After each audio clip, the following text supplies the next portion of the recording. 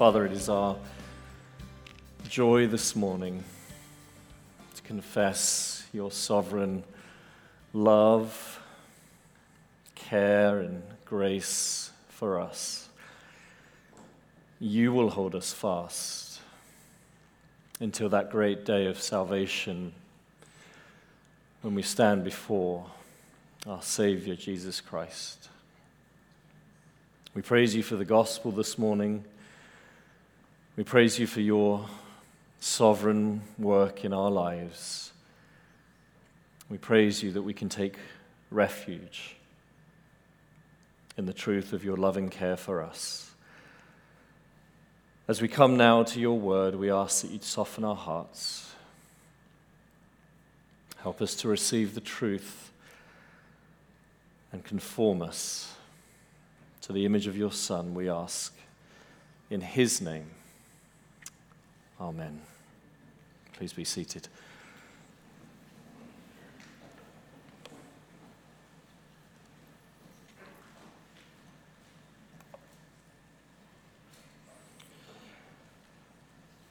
Well, it's my pleasure to be back with you again this summer. We were out here just for one very quick week last year. Had the privilege of teaching the young people in the church and preaching just that one Sunday. And it was shortly after we arrived back home in California last summer that John gave me a call, and he explained that he would be absent this summer for a number of weeks and asked, would you like to come out and fill the pulpit? And it was our privilege and our pleasure to accept the invitation. At the time, I was serving as a lay elder at Grace Community Church, and so I was thinking through the summer and thought, well, I could pull away for a number of weeks, and it would be fine, and so that was our plan. And what we didn't know is that just in a few months' time, Bethany Bible Church would come onto our radar, and very quickly, as I interacted with the elders there as they were searching for a new teaching pastor, it became evident to us that this was going to happen, and by around about November or December of last year, everything had kind of fallen into place such that in January of this year, I began as the teaching pastor there at Bethany. And of course, that changed things as it relates to this summer, and I, early on in the process of speaking with the search committee, just flagged the fact of our commitment to Makakilo Bible Church and explained, in the first year of my pastorate, if this were to happen, I would be gone for the whole summer. How do you guys feel about that? And the elders were just very, very understanding and showing great love and care for us as a family. And they said, you need to honor the commitment. And number two, you need to do this for your family. This will be a blessing for you. And so I'm very grateful to them for their willingness and their readiness and their encouragement to us to be here with you. And it really is our joy. We've been looking forward to this as a family for some time, and we're looking forward particularly to being with you for more than just one Sunday, but hopefully, Lord willing, the next 6 Sundays. And we look forward to getting to know you more. As I was thinking about 6 Sundays, my desire was to offer something of a complete sermon series, if that were possible, and so my mind kind of leant towards the minor prophets, smaller books of the Bible, and I thought, is there a minor prophet that I could cover in 6 weeks in its entirety? And I think Habakkuk is the answer. I think we can get through this all in 6 weeks, we'll see. Our text today is Habakkuk chapter 1 and verses 1 through 11. So if you have a Bible, please turn there. Habakkuk chapter 1, 1 through 11.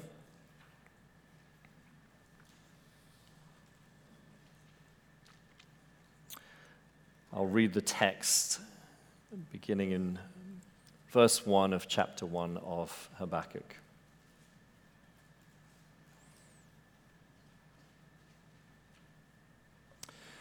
The word of God reads, "The oracle that Habakkuk the prophet saw. O Lord, how long shall I cry for help, and you will not hear? or cry to you violence, and you will not save? Why do you make me see iniquity? Why do you look idly at wrong? Destruction and violence are before me. Strife and contention arise.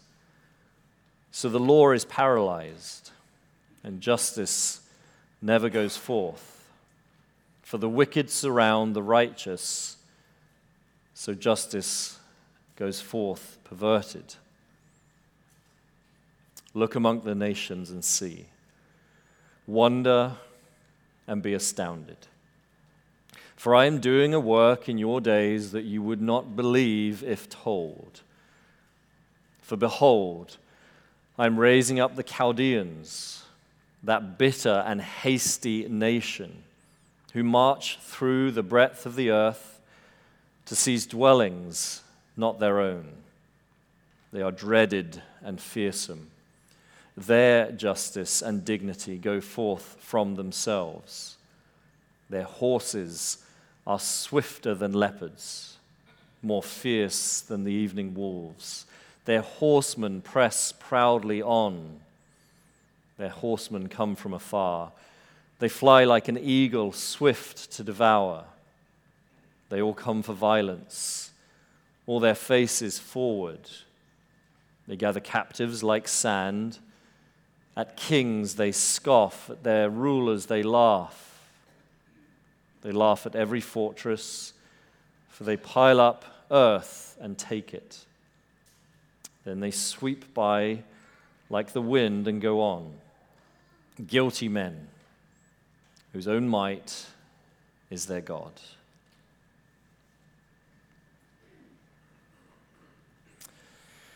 Throughout the course of history, there are certain questions that have persisted, questions that are asked by all peoples at all times, through all generations, questions such as those that pertain to the existence of God, questions about the meaning of life, questions that relate to what happens after we die, questions about suffering. In all generations, all people, everywhere have wrestled with the problem of pain, suffering, injustice. Why does God permit evil?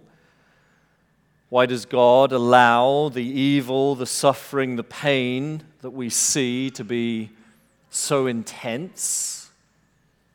How is it that we can reconcile the suffering that we see with an understanding of God's love and His sovereign power? These are the kind of questions that sit at the very heart of the book of Habakkuk. He's a prophet. He sits within the minor prophets, but he's unique in that Habakkuk is not so much in the business of foretelling, much less is he in the business of forthtelling. Unlike the other prophets, Habakkuk is in the business of questioning. Habakkuk is unique in that he comes to God with complaints. He asks questions of God that relate to the injustice that surrounds him. He seeks an answer from God as to why he's allowing the evil that was so prevalent during his time to prevail. Now, the book is short and it portrays a learning curve, 3 chapters.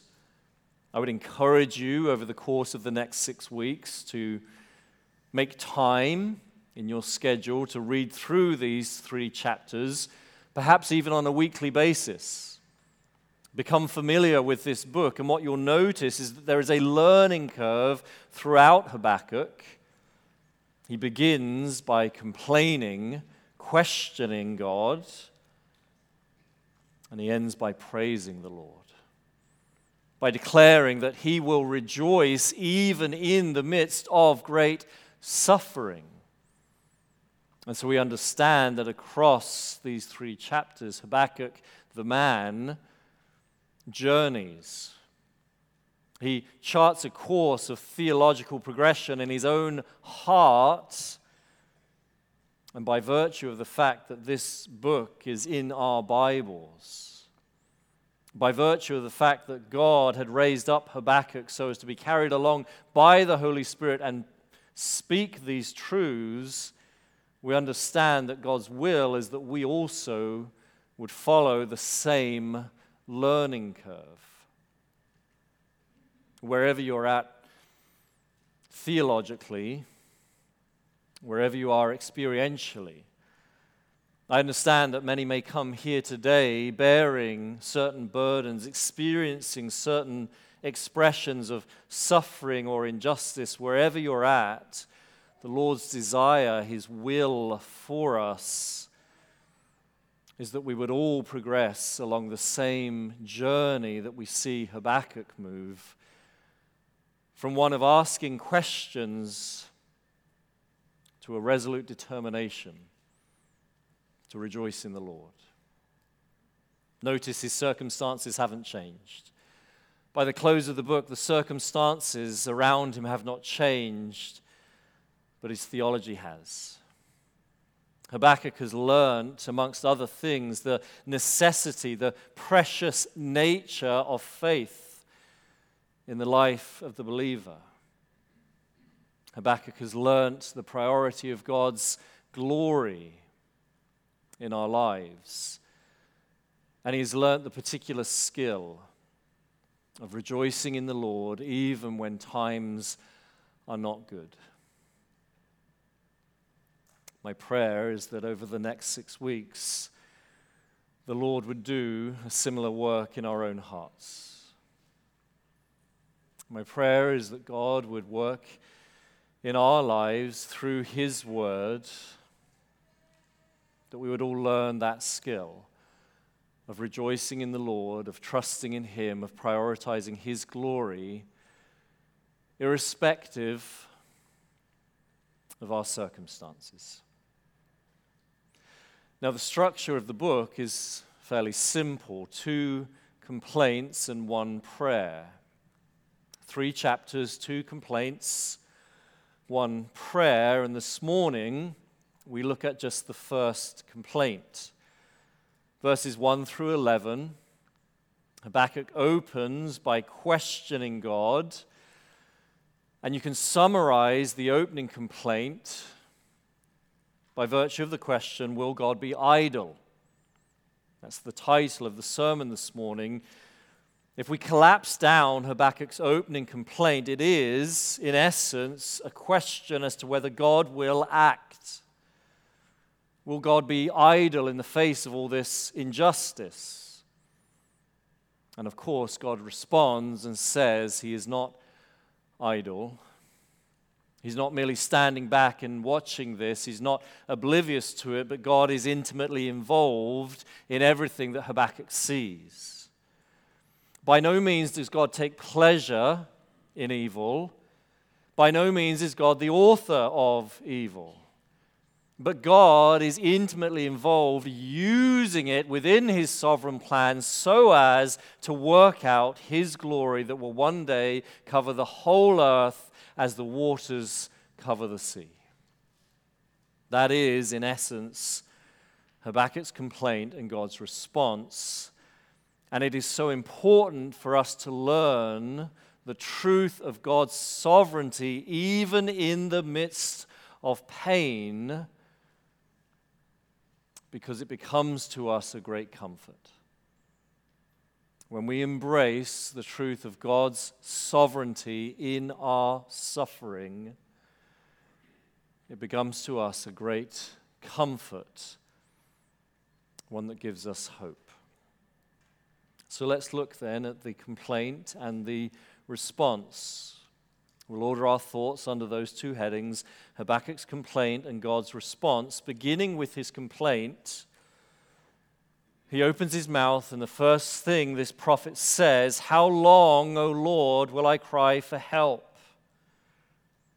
And you will not hear me." Now, Habakkuk is bold, certainly. Perhaps a little bit of background would help us understand why he was so ready to accuse God in the way that he does. We don't have a date stamp on this book, but most likely we can understand that Habakkuk is speaking at a time after King Josiah, before the deportation to Babylon. So around about 2 Kings 23, Josiah has died. He brought about righteous reforms, upheld the law, but he's now dead. And any sense of upholding that level of righteousness that King Josiah had instilled in his people is now gone. It evaporated very quickly, so that society has returned to a godless way of behaving, not desiring to honor the Lord in any sense, not desiring to uphold his law. King Jehoiakim is now on the throne, and we read in the prophet Jeremiah that Jehoiakim had such disregard for the standards of the law that when a prophet confronted him, Jehoiakim had the prophet killed. This king of God's people had such little regard for the law and for God's standards that when he was confronted with it by a prophet, a messenger of God, King Jehoiakim saw fit to kill that messenger. That is an indication of the unrighteousness, the injustice which surrounded Habakkuk when he speaks. And so he cries out, "How long must I cry to you for help, and you won't hear me? For how long must I cry to you violence, and you won't act to save?" More than that, verse 3, look at the notion of causality. Why do you cause me to see iniquity? Why do you make me look at these things? And yet you look idly at them. You're not doing anything about this injustice. I'm surrounded by destruction and violence, strife and contention. The law which you spoke is paralyzed. It's not doing what it's supposed to do. It's not bringing people into conformity with your will. The wicked therefore surround the righteous, and justice goes forth in a perverted manner. People who claim to uphold justice are not in any sense upholding it in the way that your law prescribes it. And so, all around me, says the prophet, there is wickedness and evil. And for the righteous, that translates to suffering, to misery. Now again, Habakkuk is being very bold. But we must not miss the theological truths that he speaks as we note just how confrontational he's ready to be with God. Consider just for a minute at least 3 theological assumptions that are inherent to Habakkuk's prayer. First of all, we note that Habakkuk assumes God is able. Habakkuk comes to the Lord with this prayer assuming God's power. The very fact that Habakkuk is willing to cry out to the Lord in prayer, the very fact that Habakkuk persists in prayer, demonstrates his theological conviction that God is powerful. He's able to stop this if he so chooses. Notice, secondly, Habakkuk assumes that God desires righteousness. He appeals to God's law. He cries out violence, iniquity, evil. Why won't you act? The implicit assumption is, I know you want for people to behave righteously. I know that you desire your people Israel to act in a manner that honors you.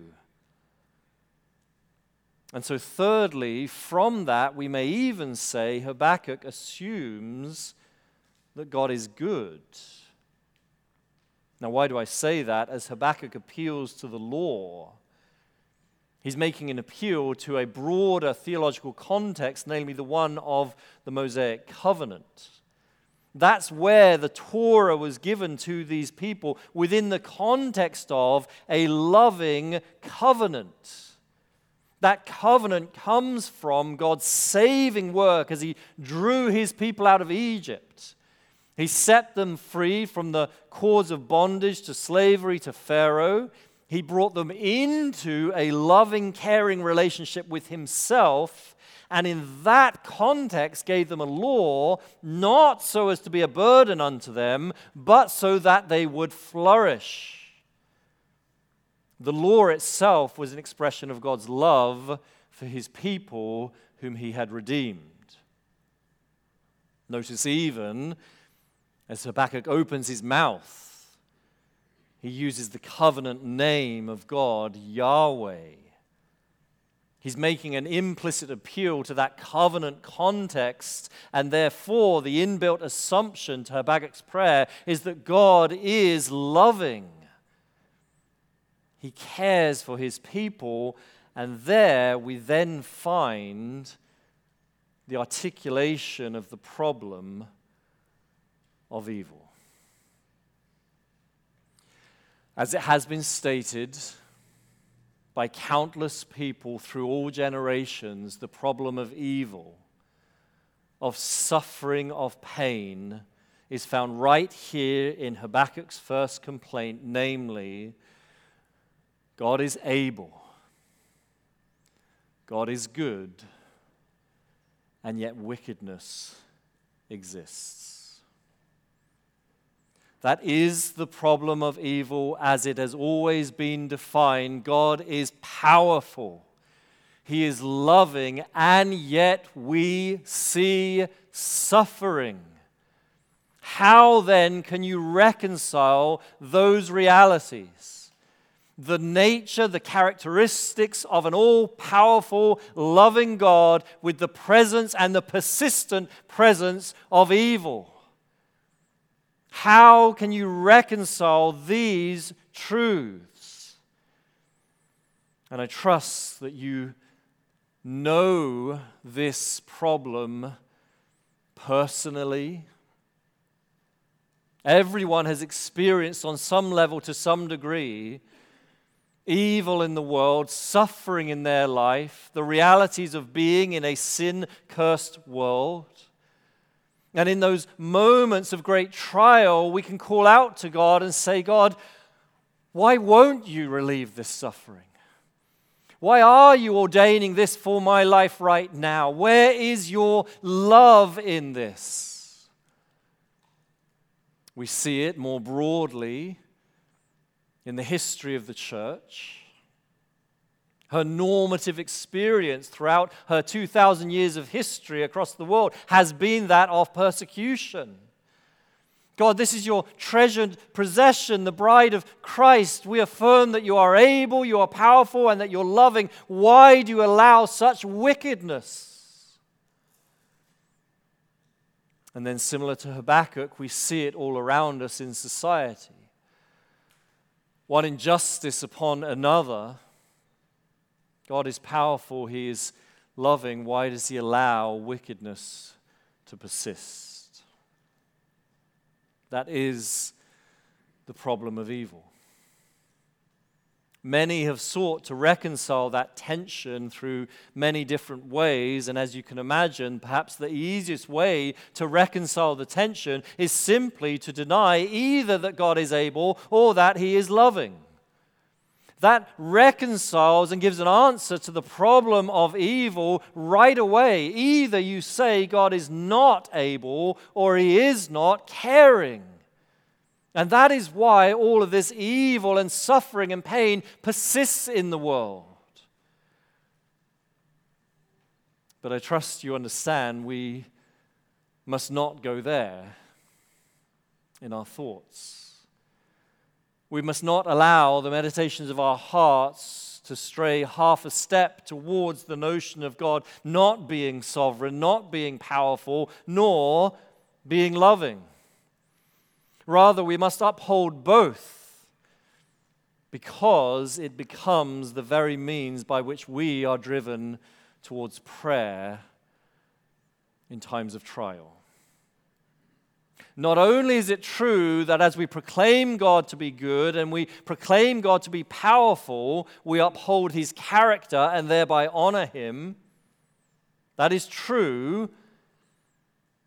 But personally, holding on to those two characteristics of God drives us towards prayer when we experience trials. Consider what would be the case if we denied either of those attributes. If we were to say for 1 minute, God is not able, He's insufficient, He doesn't possess the power to fix this wrong, why would we ever seek to go to Him in prayer? Why would we ever make the kind of appeal that Habakkuk makes in times of trial? Or perhaps we were to deny His love for us. Perhaps we were to deny that He is not loving, caring, has an intimate involvement and care for our souls. Now we dare not go to Him in prayer. If we don't affirm His goodness, who knows what kind of response we'll get when we make these kind of petitions. Now we fear to come towards Him in prayer. It is only when you lay hold of these doctrines of His power and His love that they then form a wall that hems us in, so that in times of trial you have nowhere else to run. It is when you lay hold of the truths of God's almighty power and His overwhelming love that you run towards Him in times of trial, because you have nowhere else to go. You see, this is where Habakkuk can function as an example for us. Now, don't misunderstand me. He makes some missteps in this first complaint that God is about to correct. Habakkuk makes some errors in his opening petition that God will correct. But if nothing else, we may follow his example simply in his readiness to make an appeal to God. He is not shy to come before God's throne of grace during times of trial. And that's exactly how God would have us respond. In fact, one of the most common responses that is given to the problem of suffering is that God uses it so as to draw His children near. God will often ordain suffering as a means by which to draw you closer to Him. C.S. Lewis famously said, God whispers to us in our pleasures. He speaks to us in our consciences. He shouts to us through a megaphone in our suffering. Think even here about the historical context. The people are facing exile. God's response in just a few minutes we'll see is that He is working so as to raise up the Babylonians, so as to take His people into exile. There is hardship and suffering on the way for them. Why? Why did God send His people into exile? So as to refine them and effect in them genuine faith. He is using their suffering so as to bring them near. And so you see, our responsibility is to respond in times of trial by drawing close to God, by running towards Him. We may not be able to understand or explain why God has ordained the specific trials that we encounter. We may never fully understand this side of glory, why God ordains these specific trials that we encounter. But if nothing else, we may know for absolute certain by virtue of Habakkuk's opening prayer that we are to respond to each and every expression of suffering, pain, evil, and injustice by making a beeline to communion with God. We must draw close to Him, run into His presence every time we are made aware of any expression of suffering, whether in our lives or within the church or within society. We should allow it to function as a mechanism to draw us close to Him, not to step back from Him, not to withdraw from our God. Now that sounds a lot easier than perhaps it actually is. We often live our lives going about our business in our own strength, rejoicing in the Lord only really when times are good. It's very easy to be a Christian when times are good.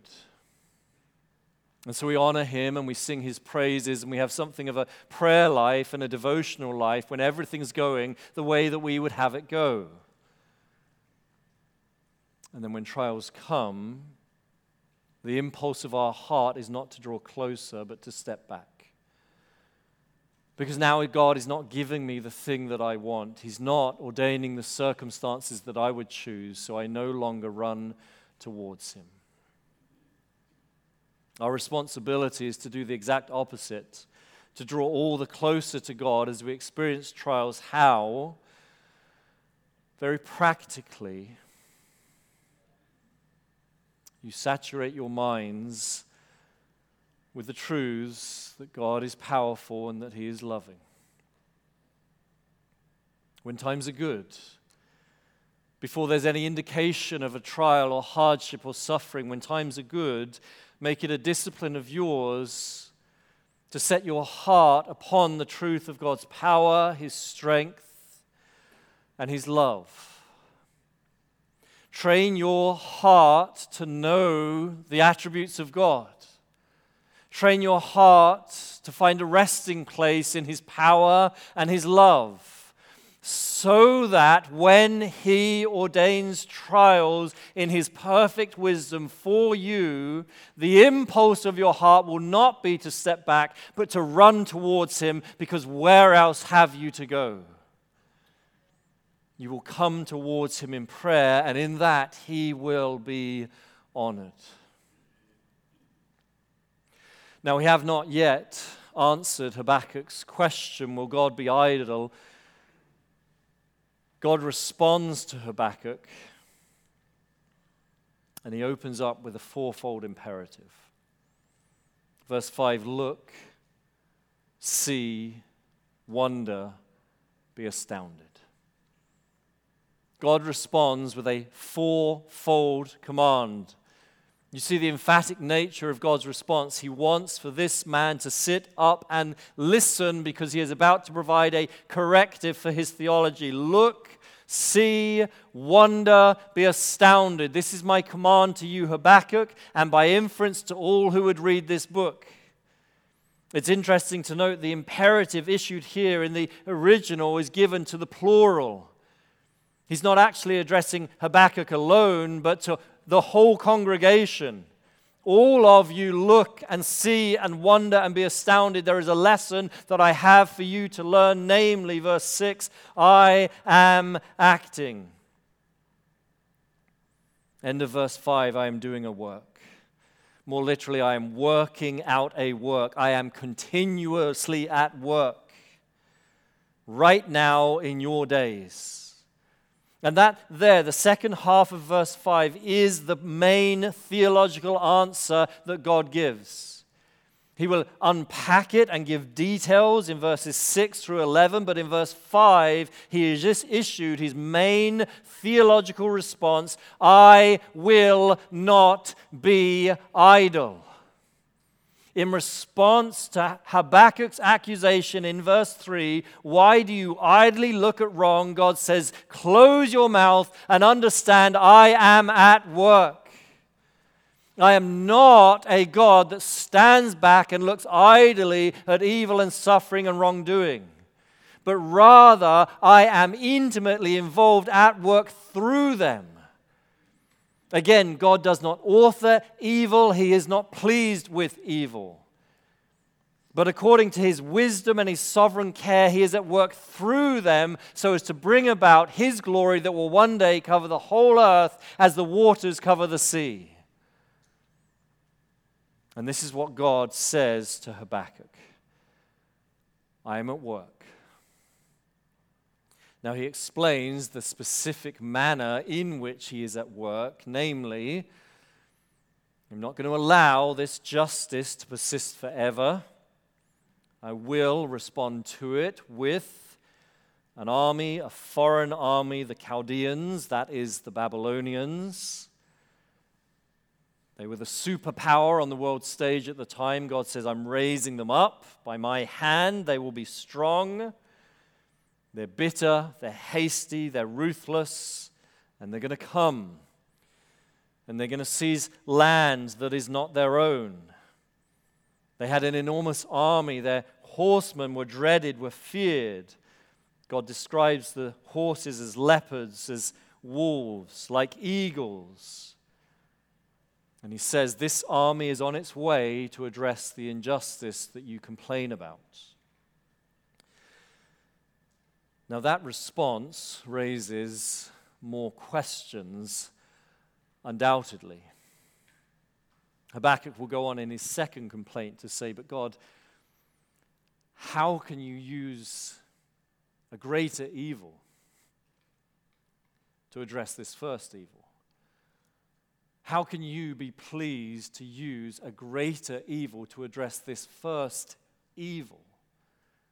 There are questions that this response from God raises, undoubtedly, and God will get to those further on in the book. But for now, the principal teaching point that God would have Habakkuk learn, that he would want us to learn today, is that in addition to the reality of him being able, in addition to the truth of him being loving, he is sovereign. You see, Habakkuk's complaint had fallen short of affirming God's sovereignty, of his intimate involvement in everything that he sees around him. Habakkuk had become close to what theologians refer to as deism. This is a way of thinking about God, deism, that suggests God is able, would attribute to him his creative work, but thereafter would explain all the evil we see in the world by virtue of God being hands-off. So the deist often uses the analogy of God being the clockmaker. At the beginning of time, he wound up the clock and then he set it down, and now he's just allowing it to tick, to run its own course. God is now hands off, and Habakkuk was dangerously close to adopting that worldview, and God's correction is to say, I am not hands off. I am not simply observing this, unwilling to act, but I am intimately involved in this. I am using this in ways that you cannot fully understand. God is a God who has always been intimately involved in his created order. From Genesis chapter 1 onwards, we see a God who works, a God who will not stand back and simply observe, a God who is not hands off, but at every single chapter of the Bible affirms his willingness, his readiness to act, to be involved in his creation. And even in the midst of the wickedness of men, God is acting. God is acting. This is the truth that we must all learn because it gives us great hope. If our hearts tend towards an understanding of God that is hands-off, we lose any sense of hope. It's when we affirm His sovereignty in everything that we see around us that we find hope. I'm reminded of a story many years ago back home in the UK. A young mum was in the park with her child and she was attacked. A man had stabbed her and left her for dead with seemingly absolutely no explanation as to why he did it. She was found and the doctors were able to save her life. And in the interviews that followed, it transpired that she was a woman of faith. She asserted God's love for her, her love for Him and His sovereign care of her. And I always remember a comment that she gave in one of the interviews. Why do you think this man did this to you? She said, I have no idea, but one thing I'm certain of is that God is at work. She affirmed the sovereignty of God in her suffering. And that was the bedrock of her hope. You see, it's the same truth that we find elsewhere in the Bible, not least in the gospel narrative. I was reflecting just this morning in the Lord's kindness. The last time I was here, we were studying together the Road to Emmaus narrative. And you'll remember in that narrative, the apostles are struggling to affirm God's sovereignty in the face of the greatest injustice, namely the death of His righteous Son. And Jesus Himself shows up and corrects their theology and says, was it not necessary for the Christ to suffer these things? Perhaps you'll remember that term, it is necessary. It's found in every corner of the narrative of Luke and Acts. It's Luke's way of drawing attention to God's sovereign hand in our lives. The theological correction that Christ issues to those men on the road to Emmaus is that God was involved in the death of His Son. He was not hands off. This was not the work of evil men, and that's the sum total of the theological explanation for what you just saw. Because if all you can say about the death of the Christ is that evil men put Him to death, and you can't affirm God's sovereignty in it, then the cross offers no hope for you. But it's when you can understand that on the one hand, wicked men put Him to death, and on the other hand, God was reigning sovereignly over the death of His Son, that now you have a sure and a steady hope. Which is why you get to Acts chapter 2, and Peter, having learned that theological truth, now boldly proclaims on the day of Pentecost, God delivered Him up to be crucified. And that is the bedrock of the Christian hope. If you're here this morning and you haven't put your faith in Christ, I can understand that you would struggle to understand, to perceive the narrative concerning Jesus as anything other than a tragedy. If you've never come to terms with God's sovereignty, then there's no reason why you should look at the narrative concerning Jesus and see it as anything other than a tragedy. A righteous man put to death by wicked men. But it's when you embrace the truth of God's sovereign care that you understand He delivered His Son up to be crucified so as to make a payment for sin. All that would put their faith in Christ, His life and His death and His resurrection, will have their sins accounted for. His death has made a payment for sin.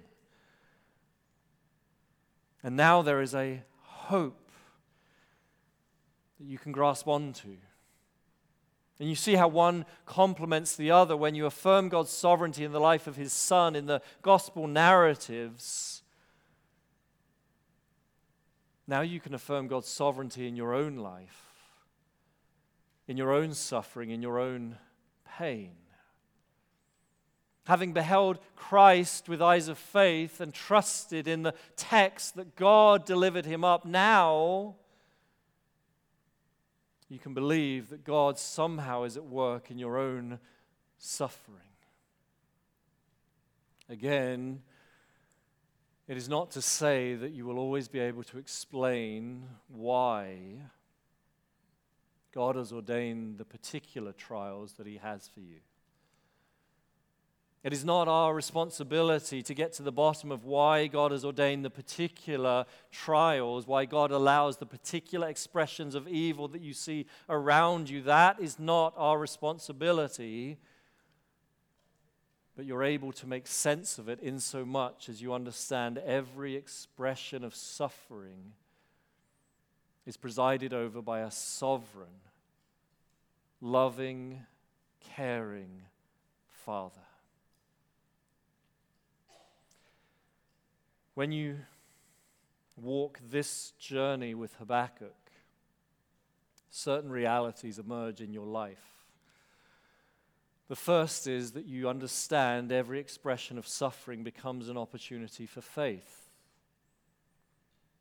Looking ahead in this short book, in chapter 2 and verse 4, God will instruct Habakkuk that the righteous live by faith. When you embrace this initial lesson of God's sovereign involvement in suffering, you understand every trial is an opportunity for you to draw close to God. It is an expression of faith that God desires from you, and you understand just how precious that faith is. Secondly, every trial, every expression of suffering is a reminder of the priority of God's glory in our lives.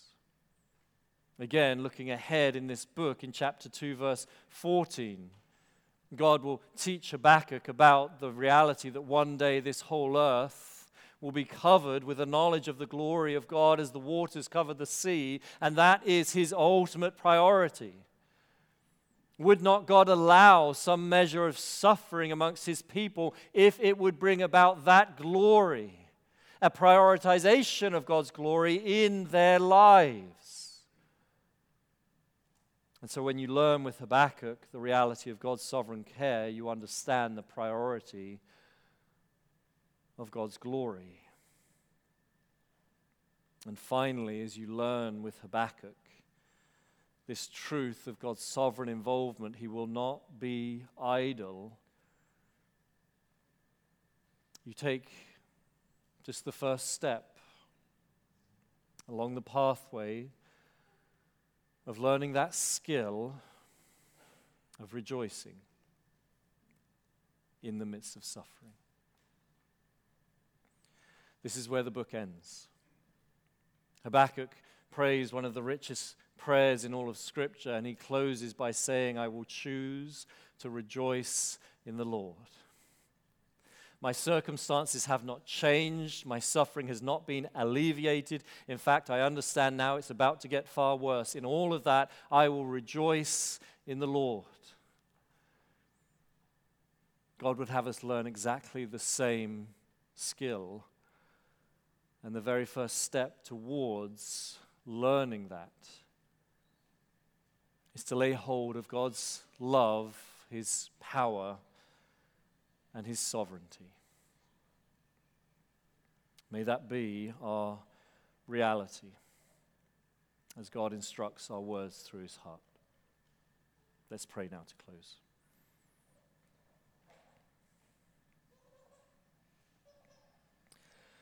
Father, we give You thanks for this portion of Your word that lays plain to us the problem that we all feel, that we experience, that we see, the problem of suffering, of injustice, of evil.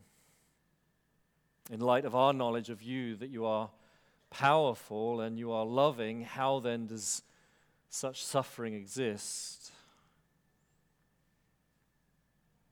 Help us to understand this morning, whatever are the reasons that You would ordain trials in our lives, whatever are the reasons that You would allow so much evil to flourish, one thing we may never say is that You are idle. One thing we may never say is that you are not at work. Rather, teach our hearts to boldly proclaim your sovereignty, your sovereign hand at work in the lives of your children, your wisdom being exercised in the midst of every struggle. May that be for us a bedrock of hope. As we trust in your work at the cross, you were not hands off, but you delivered your Son to be crushed so as to make a payment for our sin. As we set our faith in your Son, may we also understand that in our struggles, in our suffering, you are not hands off, but you are sovereign. And as we lay claim to that truth, may every expression of suffering be an opportunity for trust. May there be a reordering in our hearts so that we truly prioritize your glory over our comfort. And would you teach us that particular skill of rejoicing in you, irrespective of our circumstances. Father, we pray all of these things in Christ's precious name. Amen. Please stand with me now for the benediction.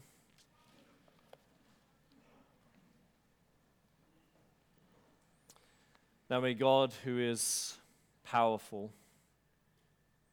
and who is loving and who is sovereign, be honored in our lives through hard times and good. May he receive all the glory in Jesus' name.